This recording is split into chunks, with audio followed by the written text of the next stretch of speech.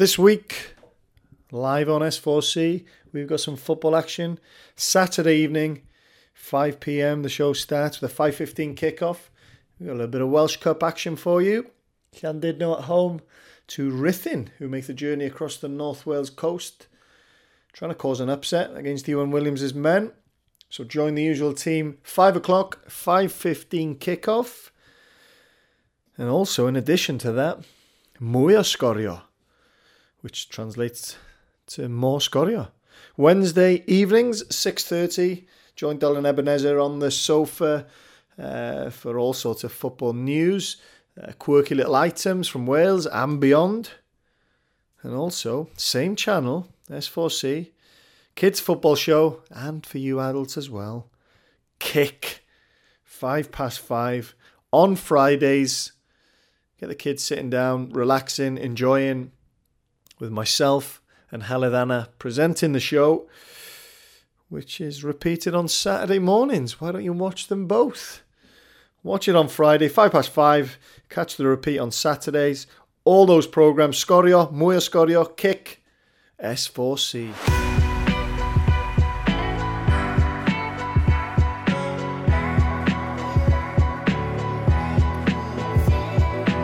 Again to Alan Tate, right hand side of the field, plays it long and central to Akin Fenwick, good ball through, but Tudur Jones into the box, 1-on-1 with Andy Oak, shoots and scores! Owain Tudur Jones, his first goal for Swansea City, a great through ball, he drew Andy Oakes and Swansea City are back in the lead. It's Walsall 2, Swansea City 3. Hello there. Welcome to this week's episode of the Longman's Football World podcast, where I made the little half-hour journey for me inland through the mountains, the little village of Betws-y-Coed, to meet this week's guest. And it was an absolute pleasure to sit down with this guest, who is a cult hero in the footballing world. He is a bit of a legend. He is the one and only Mickey Thomas. One of the most genuine, kind people you are likely to meet. You just have to spend 5 minutes in this man's company and you can't help but like him. A list of the clubs that he's played for gives you a little bit of insight into why he's so well liked everywhere across the country. That's because he's been everywhere. He's played for everyone. Started off at Wrexham, played for Man United, Stoke, Chelsea, Brighton, West Brom, Derby, Leeds, Shrewsbury. Had a little stint over in America to play indoor football. And of course, Wales. 51 caps for his country. A real proud Welshman who has had a colourful career and a pretty colourful personal life as well. Certainly at times. He's very open about his troubles. Served a prison sentence for getting involved in some money laundering, getting dragged into that world, and we get into how that changed him, how that shaped him as a person, having to serve that prison sentence. It was a beautiful hour sit down, spending time in the company of Mickey, who is so open about everything. He'll discuss everything and anything, and although I was slightly concerned how I'd get him to sit still for an hour, it wasn't a problem. So big thanks to Mick for his time. Big thanks to Betws-y-Coed Golf Club for allowing us to use your facilities. Hopefully you guys enjoy this conversation. It's a good one. This is Mickey Thomas. He likes to tell you, if anyone will listen, about his 7 caps, his chocolate knees, his distinct lack of pace. Now it's a long shot, but in the long run, your blues will be long gone with the long man and the long man's football world.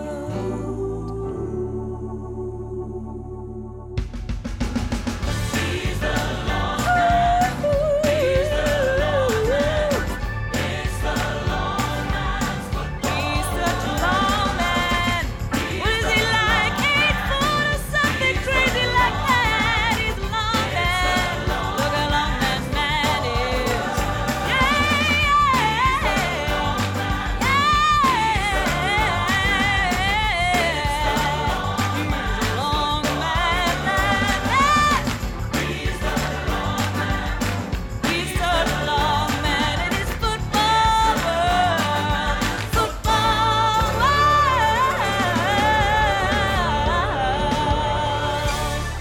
Here we are, Mick.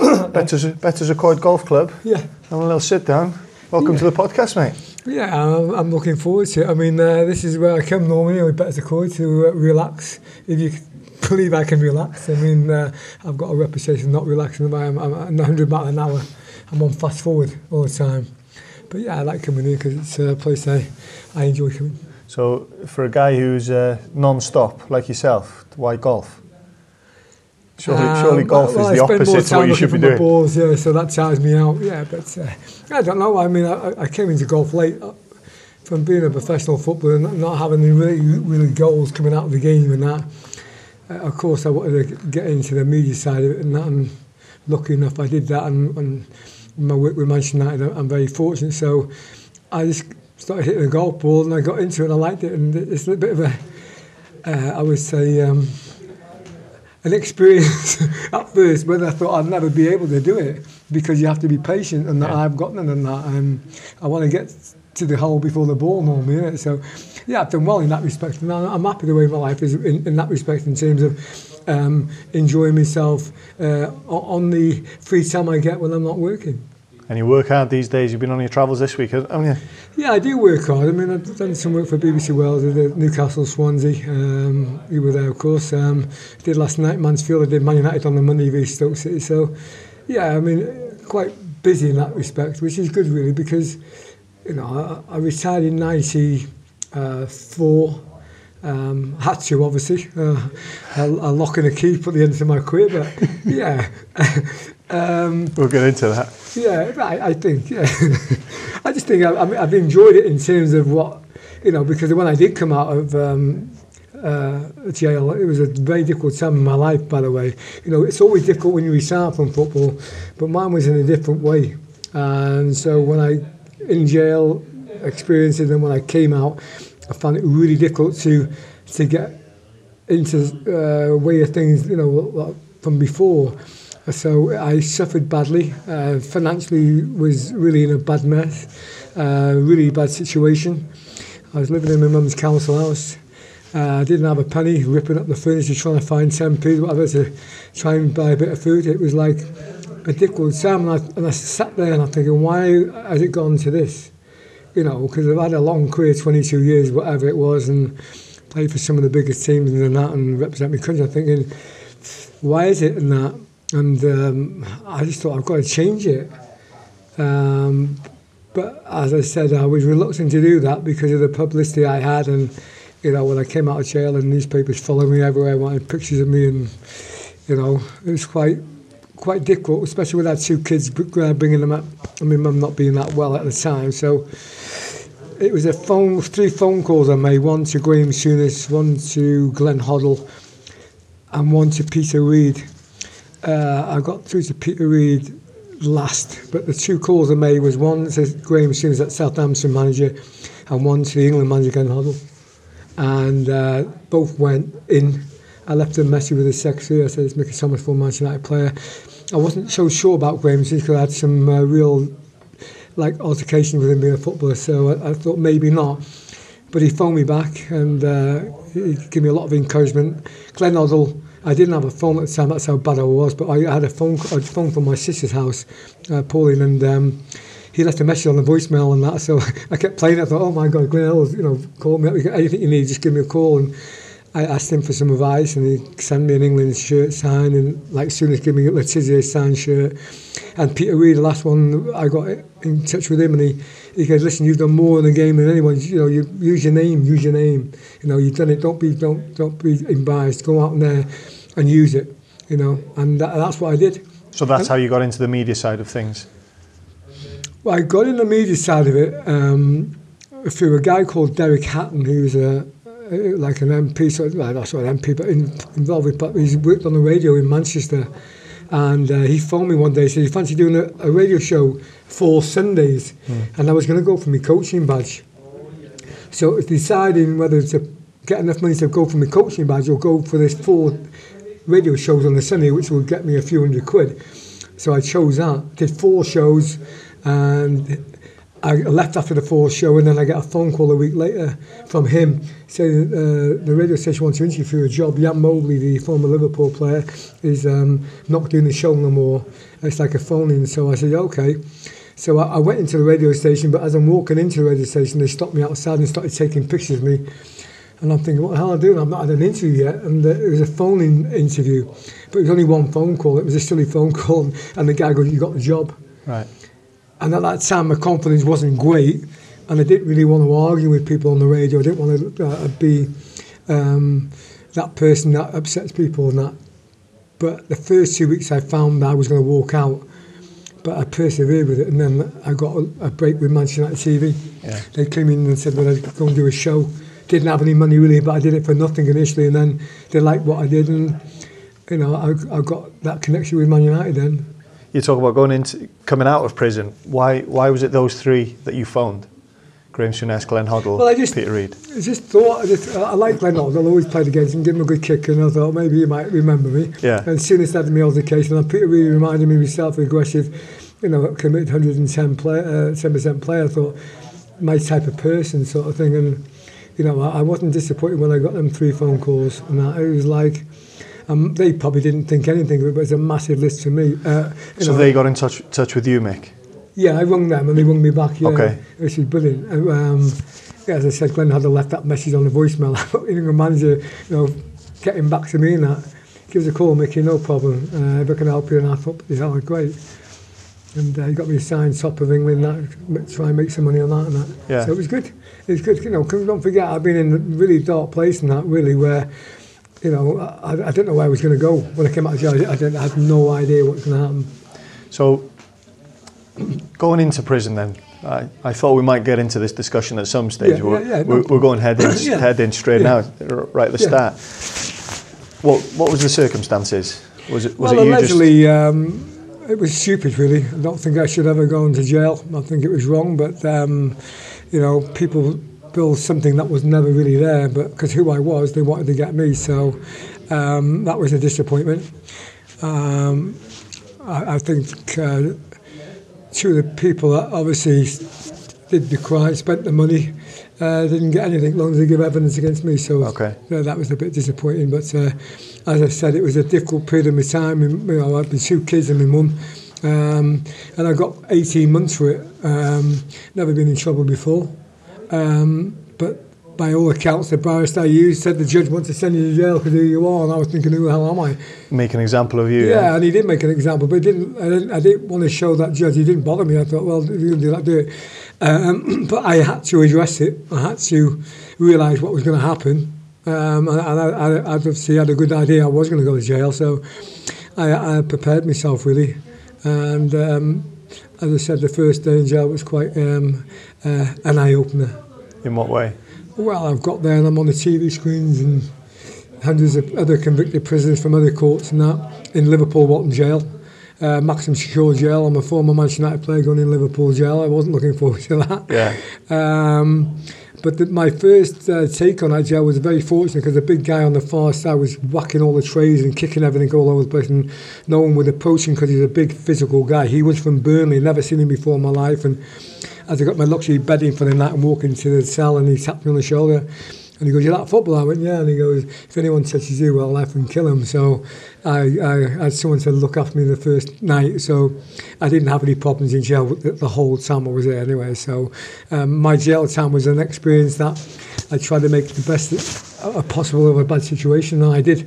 Yeah. Because as I said, I had a game in there. I had a celebrity game, had some drink and that, brought in, and I had some drink, and someone was working for the News of the World taking pictures of me, and a couple of months later I wake up on a Sunday morning when I went to another jail called Sudbury, that I was front page news. I was in trouble for the first time in my prison sentence, really, because they didn't like me drinking champagne in jail. They didn't like that. The News of the World obviously exploited it. They loved it. It was a massive thing for them to be on the front page with a bottle of champagne. Soccer star goes to jail drinking champagne. So I got moved again then to a life unit, 125 people in for hideous crimes. Some have been in for 20 years, 27 years. Some of them have committed murders, children and that. So I was in a jail, really. I thought, I'm only in for forgeries, but in that jail, them lifers, if they said anything to me, they would go back into a system for another 4 to 7 years. So that I was never going to get any real compensation with any of them prisoners, really. But the governor of that jail was a big Everton fan. Yeah. And he asked me for an Everton shirt. The one he wanted was Peter Bakery. So I got him that, not thinking it was going to do anything, until 2 weeks later I'm walking around the maximum secure jail with the two officers. One was a guard from Stoke, one was a guard from Derby. And the guard from Derby goes, "Did you give a shirt to the governor?" I said, "Yeah." He goes, "Well, he's broke the rules of the jail." And so I said, "What do you mean?" He goes, "If you want to go home, you can go home." I said, "I've only been here about 5 weeks." He goes, "Go in tomorrow morning and tell him you got to go home.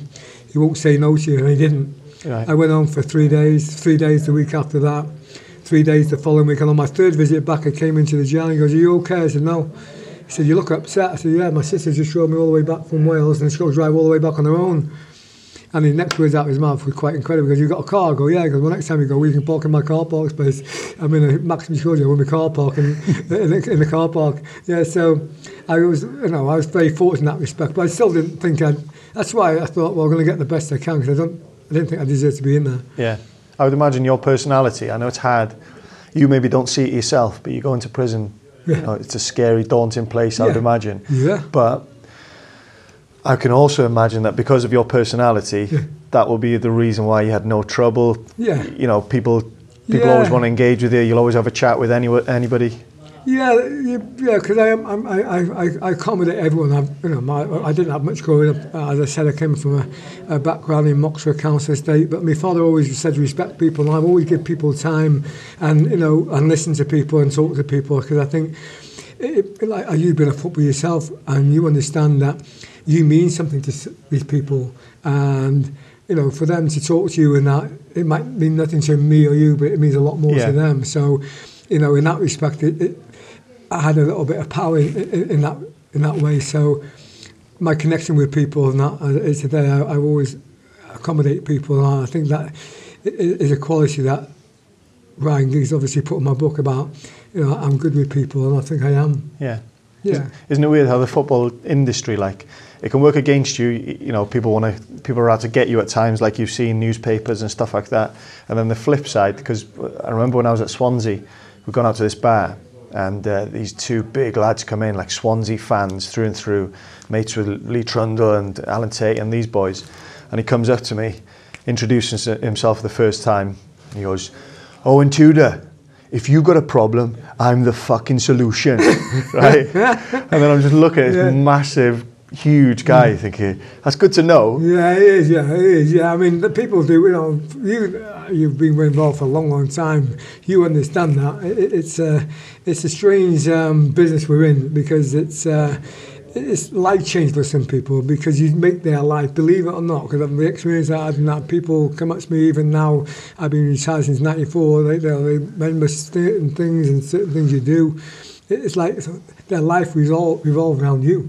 And that, you're thinking, God, you made their life. And that, I think that's nice to hear certain things like that. I mean, obviously, not if you're a Liverpool fan or a City fan, but, where you played, and I was Stoke, Chelsea, all them clubs I played for, I left an impression. So, yeah, I wouldn't lie to you, because, you've been in the same business as me.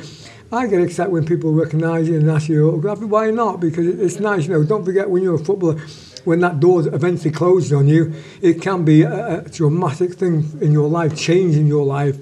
So to still be involved as I am at my age, I think, I've got to say I've done exceptionally well to keep doing it. Yeah. Your troubles, Mick, was it a case of just falling in with the wrong crowd? Because again, your personality is an incredible one, engages with people, but would it have worked against you in that respect, that because you talk to everyone thinks they can take advantage of you then? Yeah, well, I mean, you're spot on with that assessment, because that's what really happens in life. I've always been that type of person. I'll talk to anyone, and sometimes you're not really sure who is your real friend, really, is it? And then you can get in a situation where you don't want to be, but you are in that situation. Yeah. And it does create problems in itself because of who you are. So, yeah, in that respect, I totally agree with what you said there. What about trust? Now, at your age now, I've been to different grounds with you. I was with you at St James's Park. Everyone knows you everywhere. Everyone approaches you, talks to you. Does that, do you have just a small handful of friends, that you class as proper friends that you can trust? Yeah, I do, and I'm wary. Obviously, you're very good at what you're saying. I'm wary because of what's happened to me before. Because, it was a horrific thing, wasn't it? So I paid the ultimate price. Lost my freedom, my family for a period of time. So yeah, I am in that respect, and I try and be careful in that. But if anyone asks for my number, I'll give it them. Yeah. That's my nature. I still can't stop doing that. But yeah, I think it's very difficult to change in that respect, isn't it? Really, but you have to be wary. You have to be a little bit more alert in that, And I think my period in time in jail certainly gave me a lot more confidence than I had before I went in that jail. So in some respect, it wasn't, I would say, as bad as it could have been, as you said.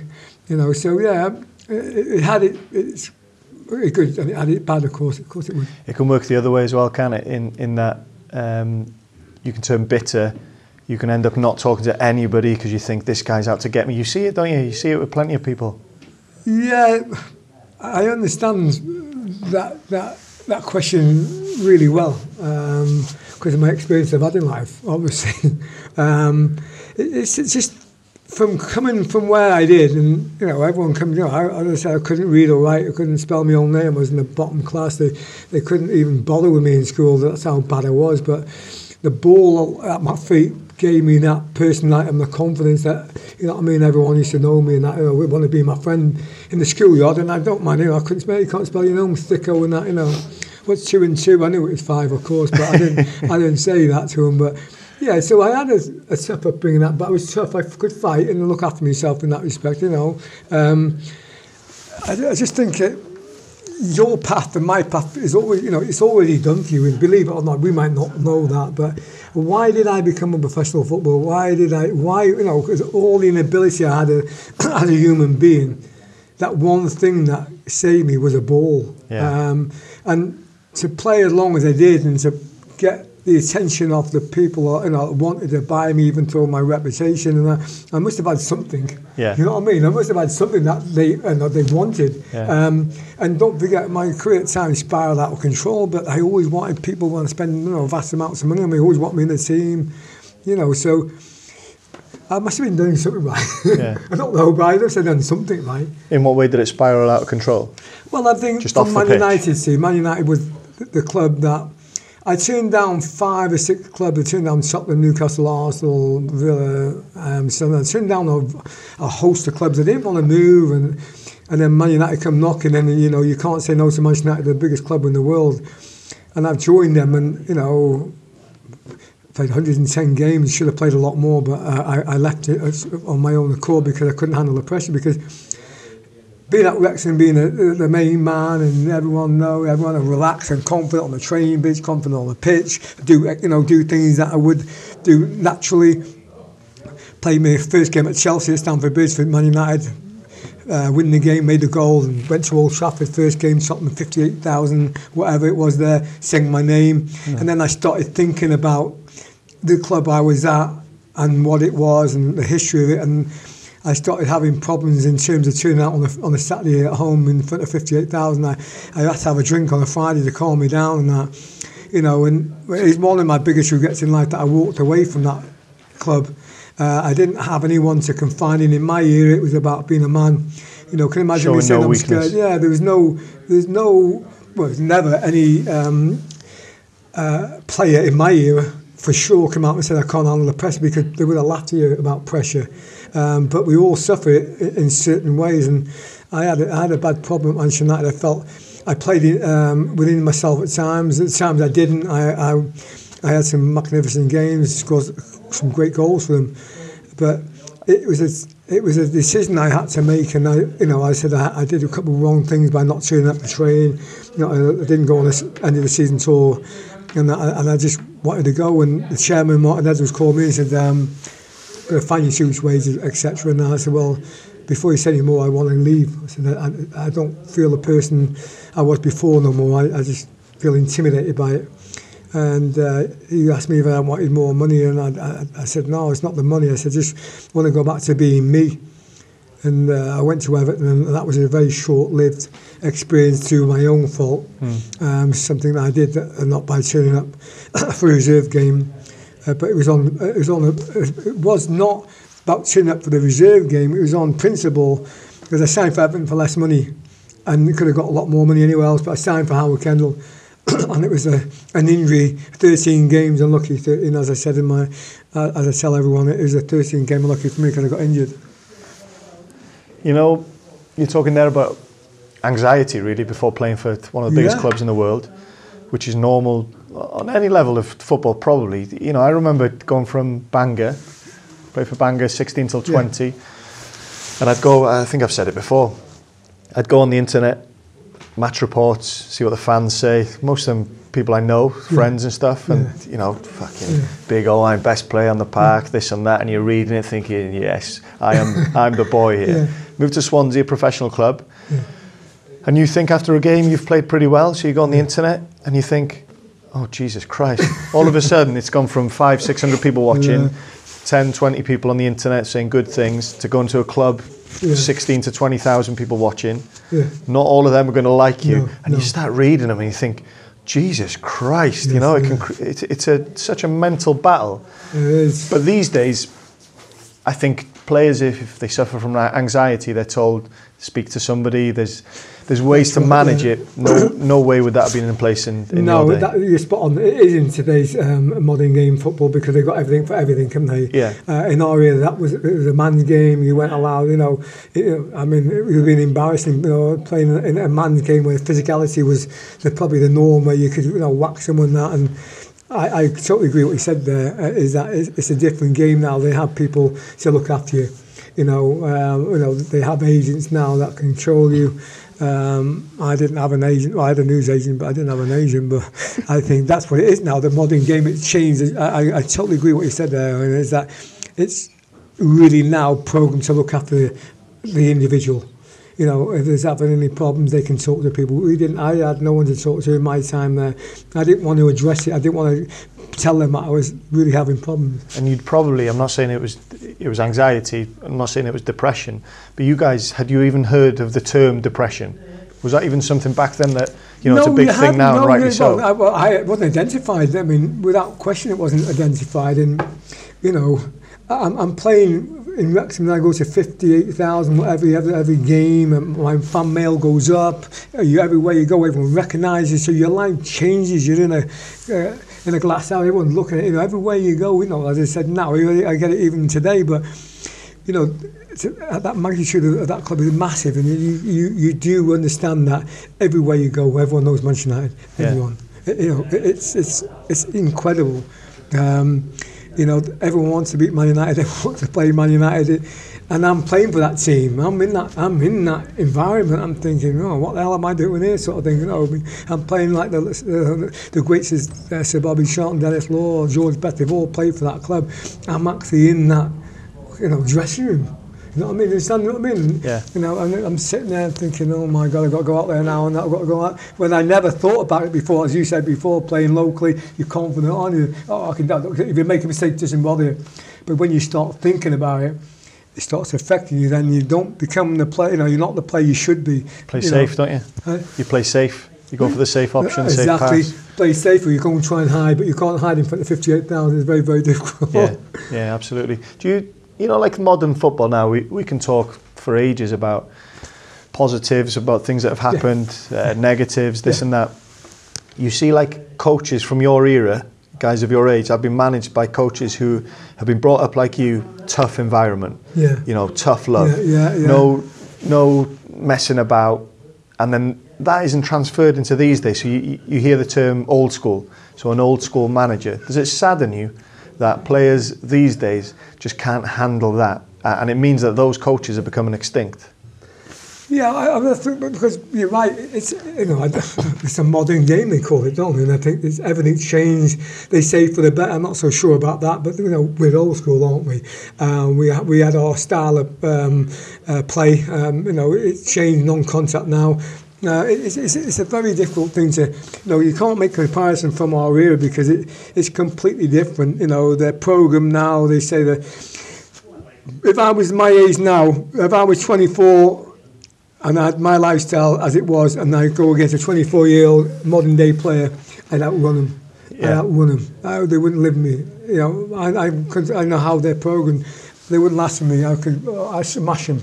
Because, I had my own way of fitness. They're programmed now how they have their fitness. I don't know. They're finely tuned, they said, but the human body for me has not changed ever. Yeah. So why are they fitter and better than us? Because they're having diets and that. I disagree with that. Was that your biggest strength, your fitness? I was fit. Everywhere I went, no one could beat me. No one could beat me at long distance. No gun. No. With my reputation, see, what I had was putting me out and this and that. But really, I was the most dedicated footballer you could ever probably meet. Everywhere I went, you ask anyone, and it's been said about me anyway. There was no one fitter than me. No one could outrun me. Liam McCoy at Man United now, he said he's never seen anyone as fit as me. It's just, I programmed myself as a young kid. I said I was, education-wise, I was thick. But whatever it was that got me to do what I did, I just can't figure it out. I always ask myself, how did I just get that ball at 4 or 5 o'clock in the morning and run, kick a ball against the walls all the way to Cohen Bay, kick a ball all the way back, and then I run up down the long 6 or 7 miles and get in there and keep myself fit. So I've had medicals and I've been smashed in the face, and I've been in hospitals where the doctors have been laughing, saying you're superhuman. I've never seen a body like it. And that's I'm not just saying it; it's fact. They say, "Oh my God," I said, "You're unbelievable." Now even go with a medical at me, they go, "Oh my God, fit as anything." Yeah. And you're still at it now. How many sit-ups do you do this morning? I do. I haven't done any this morning. I normally do 200 or 300 sit-ups, press-ups. I walk excessively fast now because my knees are getting with my operations and that. Because when I played with a lot of injections. To play.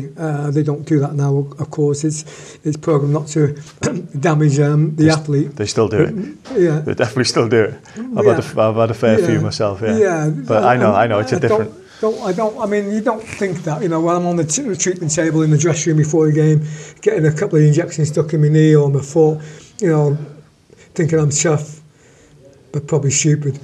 Because I paid the price now, because my knee's obviously quite bad, and my left one, especially I'm struggling with it badly, and I think that the combination of having all them, probably football games and all them injections over the years and that, it doesn't really help me. So how do you cope with that as a guy who was fit as anybody when you were a player, and still, probably until quite recently, maybe, I don't know if you used to go jogging and that. How do you cope with now being in a situation where you're thinking, Jesus Christ, I'm getting old here? Yeah. It comes to us all, and I think you have to. I think accept it, don't you? And that's one thing I did when I came out of football. I think about accepting I'm never going to kick a ball again. Any of them the bad way, as I said, but. I came out of jail and I played football as well, didn't I? So I've always, I'm 63, but I still keep myself fit. And I've got a really strong body, and I look after me. I dedicate myself to that. And it's not bad for you, is it, to keep myself fit? It's a good way of living, isn't it? Because your body is your life, isn't it? So I want to keep living as long as I can. You've got all the gear, haven't you, to walk up mountains? Oh, I spend a lot in Bettercoid, yeah, I like it up here. You do as well. It's a way, as I said before, believe it or not, I like to come up here. I can be calm, I can relax and that, and people don't ever see that of me. Vinnie Jones and I used to have a bet and Davy Batty at least. How long will I sit down for? You know what I mean? I'm hyperactive and that. And then, as I said, people like David Moyes and that, and people when I scored that goal against Arsenal, they did quite a lot of interview with players I played with and said Mickey's an amazing individual. Fitness-wise, I've never seen it like him. That you know what I mean? And it was funny because I got some for them forgeries, and they put that article with about 6 or 7 people. Pat Nevin said, "You give you your last 5." I thought, yeah, it's funny, Pat Nevin. So yeah, I'm pleased. I can talk to you because I can relate to you because you've been there, and so you know what I'm talking about. And that's no disrespect to anyone listening to this. It's just that, you know where I'm coming from when I talk about it. You know what I feel in, what I've done, and how it can affect you. So, I enjoy a conversation with you because everything I'm saying is fact and it's true, isn't it? Yeah, I think we will have had different upbringings and a different way, to get to the same place, if you like, in terms of professional football. Yeah, exactly. You play for your country so did I. So So to go in about the forgeries and stuff, was that a financial thing for you? I see you now, and you're so generous with your money. Yeah. Right. Oh, I'm dopey. I give everything away. That's my nature. So you see somebody on the street, they're dancing, or statues and stuff. You give away your money. So was the forgery stuff? Was that for financial reason or just for the thrill? No, nothing at all. It was just pathetic. It was just nothing. I don't know. I think the guy might have made a 20 quid, 30 quid if he did, but no, it's just a bit of funny. I didn't really know him that well, and that's got me into trouble. I got guilt and association. Yeah. Which was pathetic, really. Yeah. You started off. When did you make your Wrexham debut? How old are you? I was 16 and a half, nearly 17 at Bournemouth away. Yeah. I came on, put the ball for the full-back, a guy called Mel Meach, he was a manager at City eventually, but I put the ball, it was at Christmas time, boxing, I put the ball through his legs and that. First touch he did, and he goes, do that again, I'll break your legs. I said, it's Christmas. He goes, no, never mind about it, I said, I'll break your legs. So yeah, it's the first thing I did, and I a 25-minute game when I did really well, and as much as me, you have to have a lot of luck, and you have to have a few breaks along the way. Yeah.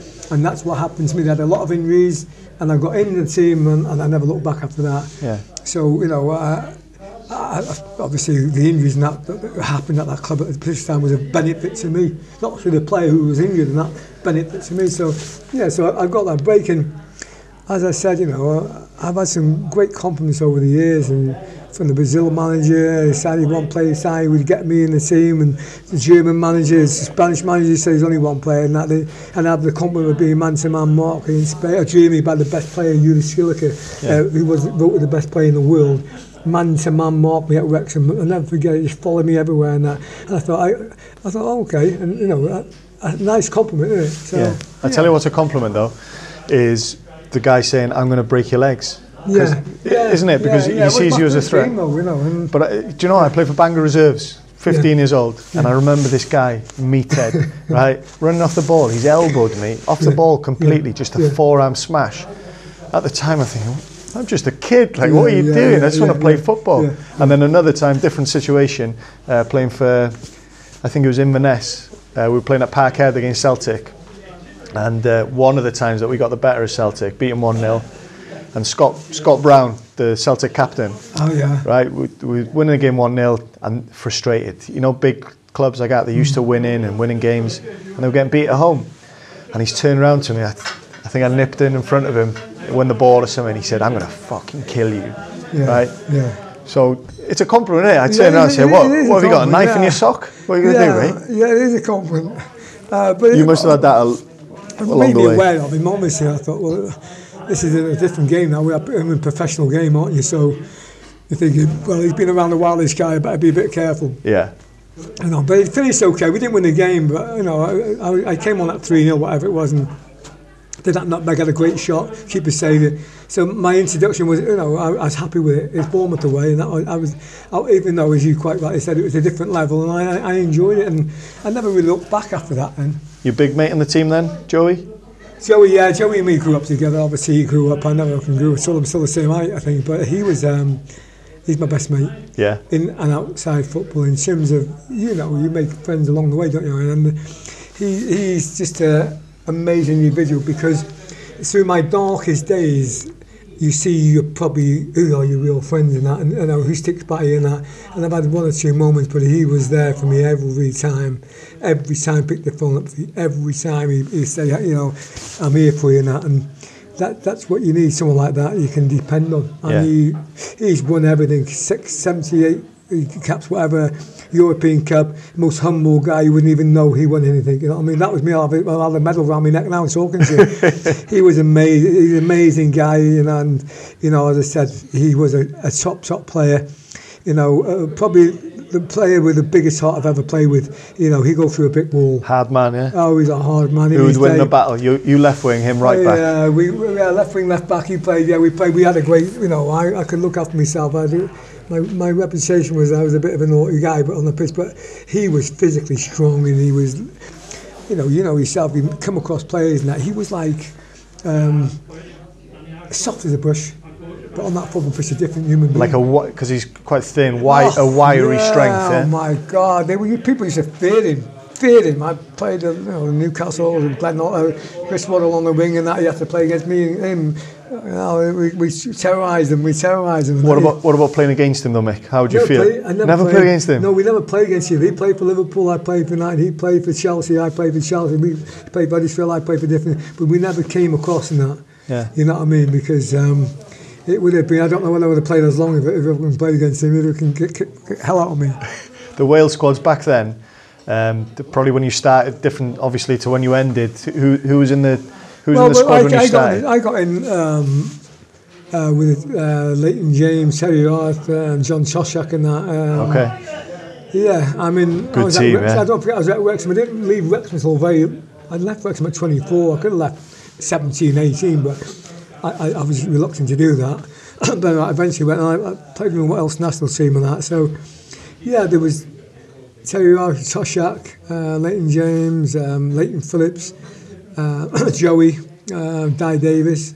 So yeah, I mean, there's a Di as well. Yeah, Di's a character, isn't he? Yeah, I love Di. I love everyone I play with. Obviously, I'm not sure they'll say the same thing about me, but I love the players I play with him. My first game was against the world champions. Germany, they had Prince Beckenbauer, the greatest player ever. Apparently, he played for Germany. Yeah. Bertie Vogt's the best fullback in the world, and Sepp Maier and that lot. And Rummenigge made his debut. So my debut was a magnificent one because I terrorised Bertie Vogts. But before the game, Leighton James, who was a very confident player and very good player, don't worry, Mickey, he'll come and mark me, you know, on the right. I go, yeah, okay, yeah. I terrorised that fullback. That's when Man United see me that day. I just tore him to shreds. I know, one of the most perfect debuts you could wish for. Yeah. We lost the game, but my game was probably out of 100. I didn't do nothing wrong. And I got in the bath after, and Terry Ross goes, "Fucking hell, I don't you know, you don't look a player in. Fucking hell, you're amazing." He said, "Amazing." And I got massive headlines, and that just escalated from there. You know, we had one good game, people come. So it escalated from there, and then I played my next game, with a proper game, was in Hampden Park in front of 80,000 fans. So, yeah, I know, I would have been happy with one cap. Yeah. You know, I got 51. I would have had a lot more, but I didn't see that for one or two things. I didn't like flying. I was petrified of flying at the time. So, you know, but I was passionate about Wales, though. Yeah. You know, I missed a couple of flights, you know, but I was passionate. You know, Ryan, you know, yeah. So yeah, I've been lucky enough to go all over the world and that, you know, and play for my country. We've been very, very close. We should have qualified. There was no question. Bad refereeing, and no. What was that in Ninian Park? Oh, the one at Ninian Park when Dave Phillips allegedly we went like that and they gave a penalty. Yeah. We should have won that game comfortable. That was the most disappointing.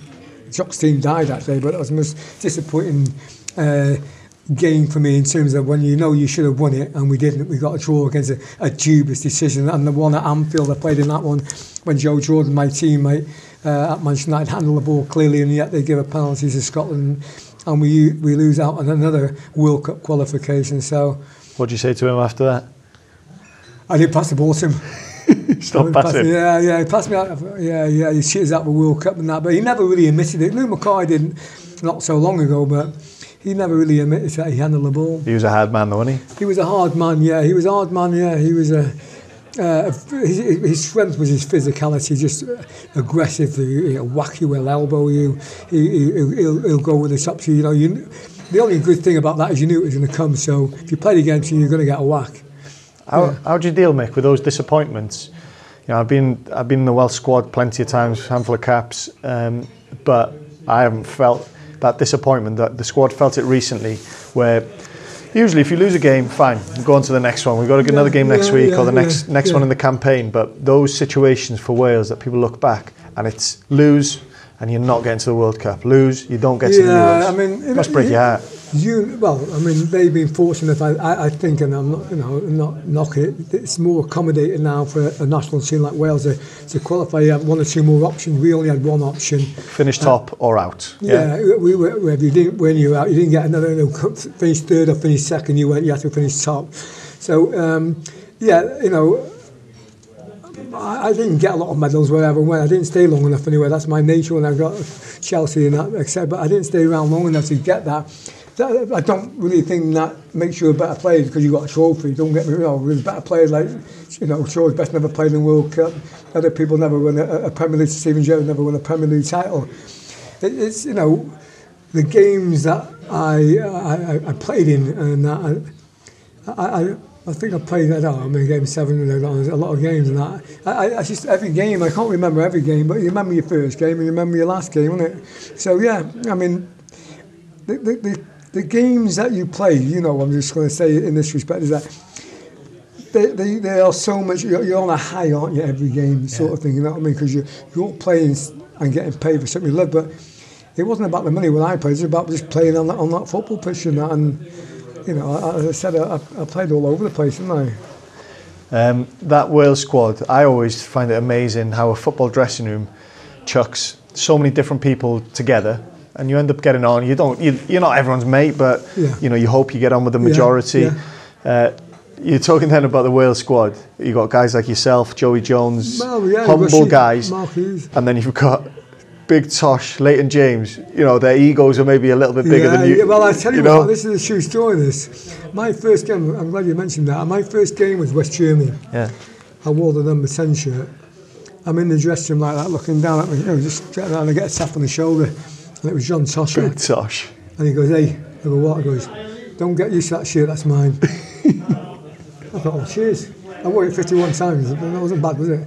Yeah. So that's what he said. I thought, well, that's not a very nice thing to say to a young lad, is it? But yeah, that's what he said and that. But that's his nature, wasn't it, I suppose? He's confident, wasn't he? Yeah, so big names in that squad when he started off, and then towards the end, Yeah, Mark Hughes, Kevin Ratcliffe. Rushy, Mark Hughes, they made the debuts for me and that. They're exceptional players. Certainly Rushy was a natural goal scorer, probably the best you'll ever likely to see in modern day football. Yeah. He'd probably be even better because his speed and the way the game is now. No real aggression against him.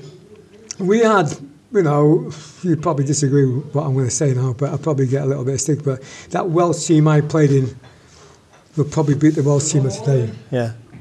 Without having a problem. Yeah. That's my own opinion. You might think that's quite a strong statement to make. I'm obviously hypothetical because you're never going to get thingy. But that team was so good and so unlucky that we should have qualified. But as I said, it was that you get that one opportunity, don't you? Yeah. We were very unfortunate because that for me would have been a great tie to go to a World Cup or the Euros, whatever. Yeah, I think so. I mean, best goalkeeper ever in the world. Yeah. Ratcliffe, Jones, Flinney. I'll exclude myself because I might have mentioned myself. But put yourself Mark in there, Hughes, Rushy up front and that. Robbie James. We had a great team of. You said it about 10 minutes ago about togetherness and camaraderie. We were all having a laugh and have a bite and having that and that is, you're right. I think it was the right combination. It was just it was a travesty that they never got to that World Cup when we should have done. Without question, it was like highway robbery.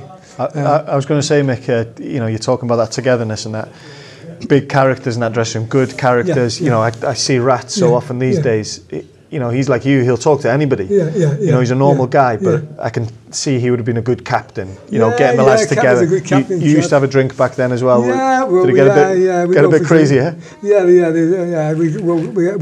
all had a drink. We all had a great time, and that go out all the time. But that was the format in those days. It wasn't programmed to be in bed at half. Well, it was. I never stuck to the rules, but.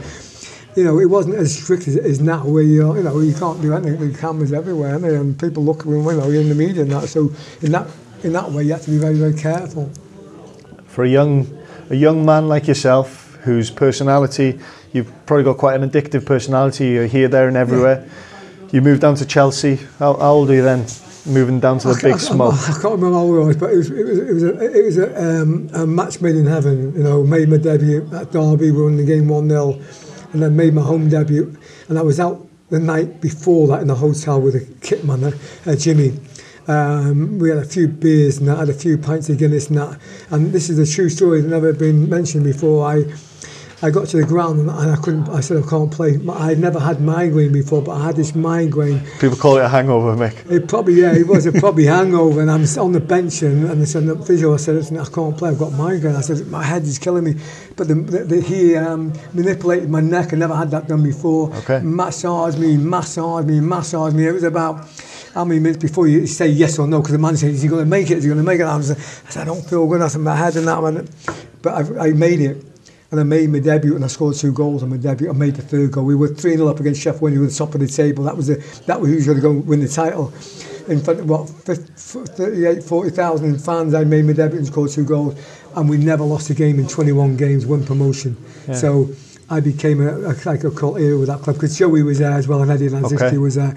So to score 2 goals on my debut, and I ran to gate 13 where all the lunatics were. So we had that connection. So I could do no wrong at Chelsea. Like at Stoke, I could do no wrong at Stoke. I won a Player of the Year, everything, top goal scorer. So that was a great time, and you know, still in today's society, I'm well liked from Chelsea fans. It's brilliant. Every club you've been at? Yeah, I've never had a really bad time. Maybe Derby on loan when I got injured in the dressing room before the game. I could hardly walk, but I wanted to stay there because I was expecting a few bob. So how'd you get injured? I did that. So. Yeah, but everywhere I went, I think, because if you play with passion, the best story is when I came back from America, Ian McNeil, the assistant manager at Chelsea, was manager Shrewsbury, and no one, I could have been in America, people were like reluctant to take an opportunity, but Shrewsbury were in the same division as Leeds United, Manchester City, Chelsea were in the same division, and a few more, and I joined them. And even before I kicked the ball, the headlines in the local paper in Shrewsbury said, Shrewsbury signed Mickey Thomas. He'll certainly set the nightclub alight. Not sure about the football pitch. I thought, this guy doesn't even know me. Yeah. We played Portsmouth at home. I levered Barry Owen and levered Mickey Quinn. Yeah. And had an amazing game. I missed 1 game that season. The fans were singing my name after having in the friendlies that booing me. You know, because I played for Wrexham. Obviously, they don't like Wrexham. There's a connection. And they booed me. But once that first game, that was it. Oh my God! I was super fit one night, and I remember a policeman. I was taking the call. And he goes, "God, I admire you." He said, every time you play one here, they always give you stickers because I was a name, wasn't I? I said, I don't give a damn about it anyway. But they asked me to be manager. Okay. They want me to be manager, but I couldn't take it because Ian McNeil, the one that got me the job, the contract was there. I would have took his place. God bless his soul, now he's died. So I went to Leeds United and decided to sign for Leeds United at 36, 37 years old. Howard Wilkins wanted to sign me. It was the last game of the season we played Leeds, and all the Leeds fans abusing me, and that was normal. And I'm giving them that, I'm giving them the finger, having a little bit of a banter, but they didn't like me because obviously my connections with Man United and that. So after the game, the assistant manager said, give us a call at Ellen Road on Monday, and I went, me? He goes, yeah. So I went in through the bar, and I said to Bernard McNally, played for Ireland, he could play. He was up for sale. He put a for sale sign before the game on the warm-up. It was funny. So I said, give us your number. I said, they want me to give them a ring on Ellen Road on Monday. It'll be about you. Because that was 37 going on. So I rung Ellen Road on a Monday, and Howard Wilkinson, who absolutely battered me that Sheffield Wednesday game when I scored 2 goals and battered him. And every time I played Sheffield Wednesday, I scored against him. He said, hi Mick, he said, how do you fancy playing for Leeds United?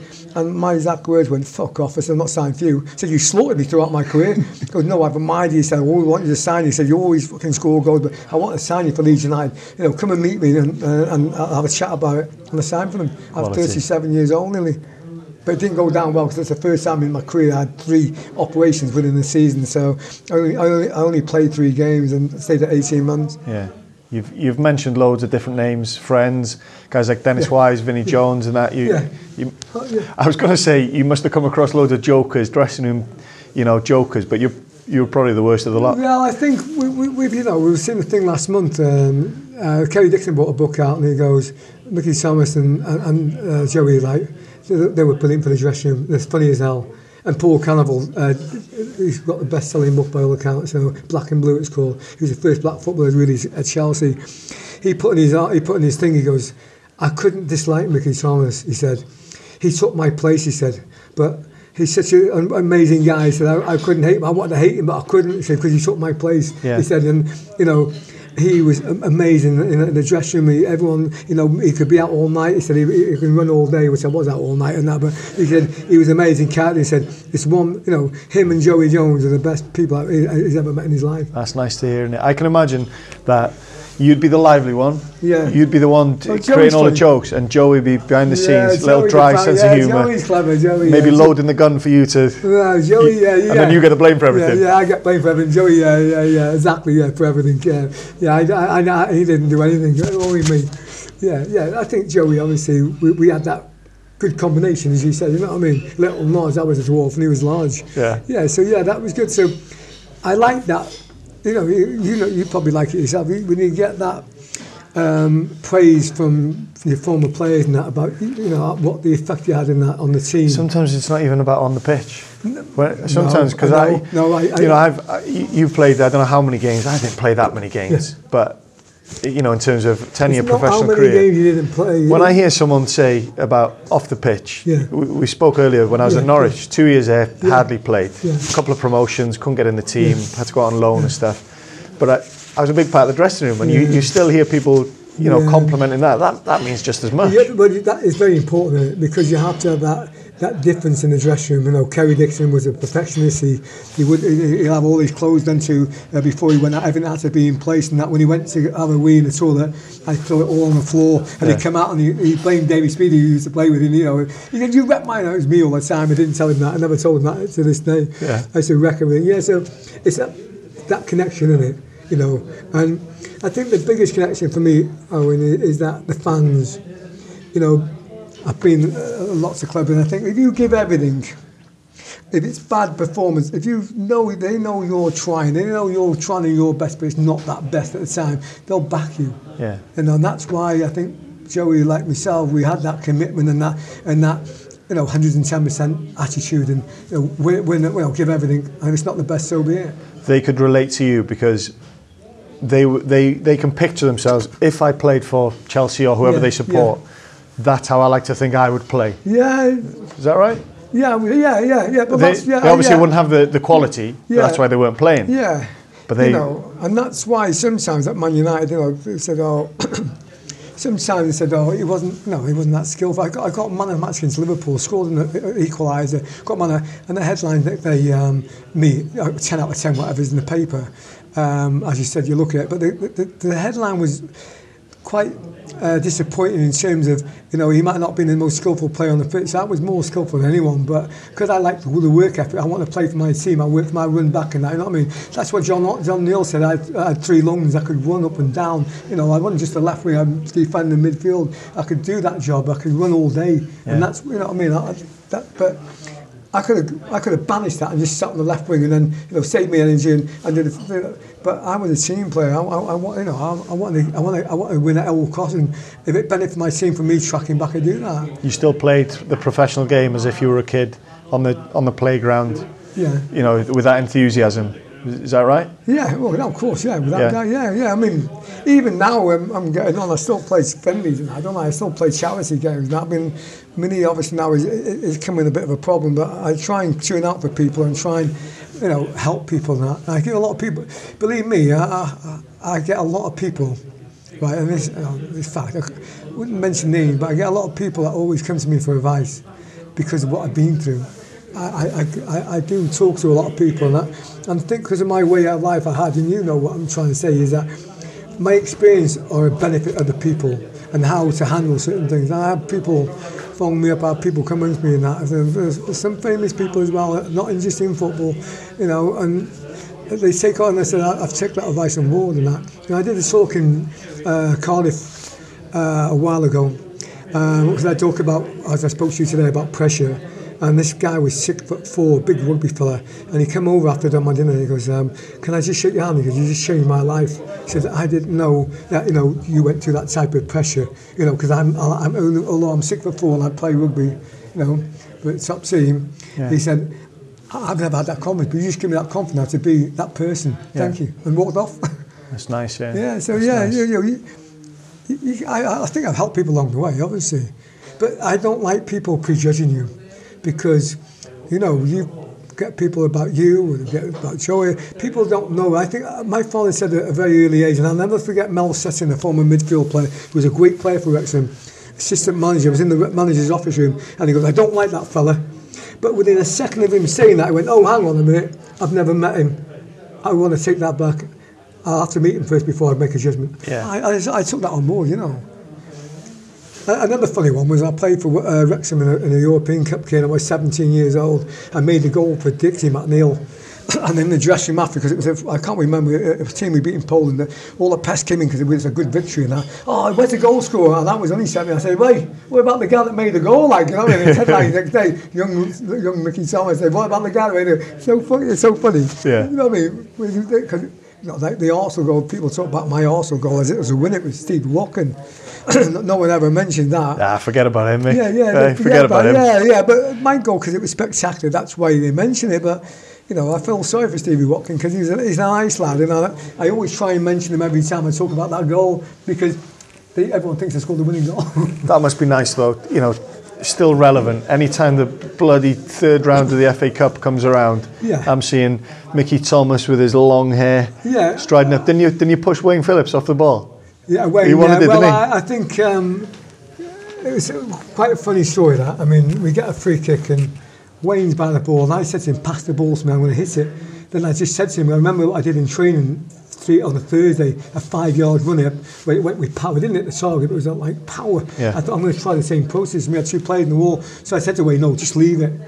So I went 5 yards, you watch the video, I went 5 yards, and then I just went, and you've scored great goals, I've scored great goals, but it's that moment that's going to happen. As I said, you know, you've scored a great goal, you don't know how, but I've hit it, and as soon as I've hit it, you know yourself, you play golf, and once I've hit it, I know it's going towards that goal. Now, Yeah. I'm right, obviously, there, and I've got a view, and I think that's going to go in, but the power of it with the balls we had in those days. Yeah. When I watch the replay, it looks better now because I watch it on the video every second of the day. It's amazing, but that's what I've got a legacy of, scoring that goal. And you know, I did made a Wales this morning. Ollie Iron said that Arsenal are a better team than what City are at this moment in time against Cardiff, but that is irrelevant because Arsenal were the best team at that time. Yeah. They were the best team, but the difference with Cardiff and the Champions Wrexham were in 4th division, rock bottom. So that result will never be beaten. Well, it can be maybe, but at this moment in time, no one, not because I scored that goal, it's the result. 2-1 Arsenal got beat by a 4th division side that were 92nd, and they were Leeds champions. You can't get better than that, and it's never going to be beaten, I think, for a very long time. It's 26 years, 27, never ever been a better result than that in terms of difference between the difference in class and that. And for a moment like that, towards the end of your career, Yeah. How old would you have been? 38. 38 years old. You must have thought. 37. You must have thought moments like that had gone. So you were just playing for Wrexham, enjoying it, trying to score a goal or two, and then to still have that maybe the most iconic moment of your career. Oh, it's up there. Yeah, that at 37, 38. Yeah, I totally agree with that you said there. And I think that one where you think it's not going to come no more, but that was like press the button back into the big time again. Yeah. It's a goal against the best team at the time, the champions of English football.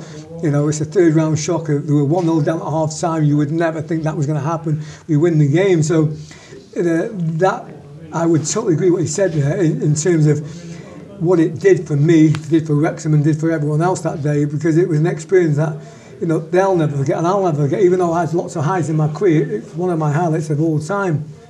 But I have scored other goals. You know, I'm going to show you some on my phone in a minute. So Can't wait. Well, again. Yeah, I have scored other goals, but you're right, that one moment, that one thing has left a legacy with me, that goal, you know what I mean? Yeah. Because even today, at Old Trafford on Monday, doing some work, a guy from Scotland, Glasgow, I remember that goal against Arsenal. Everyone, and everywhere I go, people mention that goal. Amazing, So it's never, it is true, you know yourself, never going to go, is it? No. And then you had one stint, you had a little trip abroad, didn't you? Even though you didn't like flying, you buggered off to America for a little while. And I read Indoor Football League. What's that all about? I went indoor soccer. They brought me over. I was the first player to be brought indoor soccer. So I went over there, and I enjoyed it. I had a great time, but I kept getting sent off because you couldn't touch anyone. It was a game, the last game I played, we were in a semi-final and I got sent off. And Charlie Cook came in the dressing room. Don't forget, we've got American players in the dressing room. I'm sitting there and Charlie Cook goes, great Charlie Cook of Chelsea. Oh, you got sent off again. I said, yeah, in the real game I wouldn't have got sent off. And these Americans going, what's he on about, real game? You know what I mean? Because it was like, it wasn't a proper game, was it? I said, in the real game I wouldn't have got sent off because you could hardly shook any concept. So I eventually left, but I wanted to come back to finish my career. I wanted to go out with a bang. Unfortunately, it was a cell door, but I wanted to go out. I wanted to finish my career. And to do, as you quite right said, that one moment, to get that one moment, I've had big moments in my career, playing up cup final, whatever, etc. But that was a big moment that will be lasting forever, even when I've gone. Yeah. Don't you keep mentioning it, okay? I will. But it's true, though, isn't it? It's true, as you said. It's that one moment, and I think that's a fair way of putting it. That one moment you get in your life, and you dream about maybe. Past the peak of your powers as a player, and it was still there, wasn't it? That one little moment was still there. Yeah, and as you quite rightly said, it was there. The cameras were there. BBC Match of the Day were there, so I've done it and the whole world has seen it. Don't forget, it was in American news, South Africa news, or everywhere, you know what I mean? It was like amazing publicity that you could never dream of, that just from that one result. And the Mickey Thomas, if he was playing these days, he'd smoke it. You'd have a good time against the modern day fullbacks. Yeah, well, I think with no physicality, because you're retired, I'm retired. I'm still in that, as you said at the start of this conversation, old school. I like that physicality where I see a player going for that ball, whether it's a little bit over the top. I know you want to stop the injuries and that, but I think there's more injury in that than when I played. So with the boots they are, the way the pitches are, and that, I just think that physicality thing. I don't see a rule book saying that you can't make a challenge. It's not in there. So why should you be stopped from doing that? Why should you be stopped from getting that ball? I want that ball, and I would have got, put myself on it. But you can't now. I would have been Joey Jones. We'd have had a career meeting. We'd be sent off every morning. You're passing, weren't you? You're a ball player. I like the aggression side of it.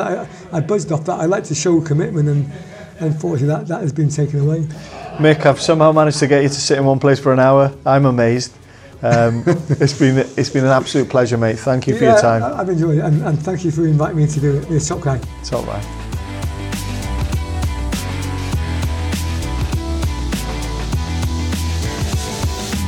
There we have it. Mickey Thomas, ladies and gentlemen. Hopefully you enjoyed that chat.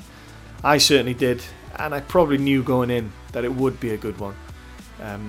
I'm quite lucky. All the guests seem to be comfortable opening up, whether it's about their careers, personal lives, whatever they want to discuss, really, wherever it seems to go.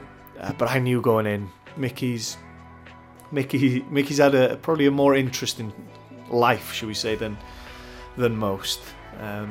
But big thanks to him once again for his time. Thank you to Better Secord Golf Club for letting us use your facility. Anyone passing through, use the facility. Bring your sticks. Have a little round of golf there. And that's it for another week. Tune in, keep tuned for upcoming podcasts. Trying to pin down these guests. Try and get one out every week, but not always possible. Leave a review wherever you download your podcasts, whether it's iTunes, Acast, Podbean. Leave a review. Let me know what you think on my Twitter. Let Mickey know. I think it's at Mickey T. Let him know what you thought of the conversation. Until next time, ta-ta.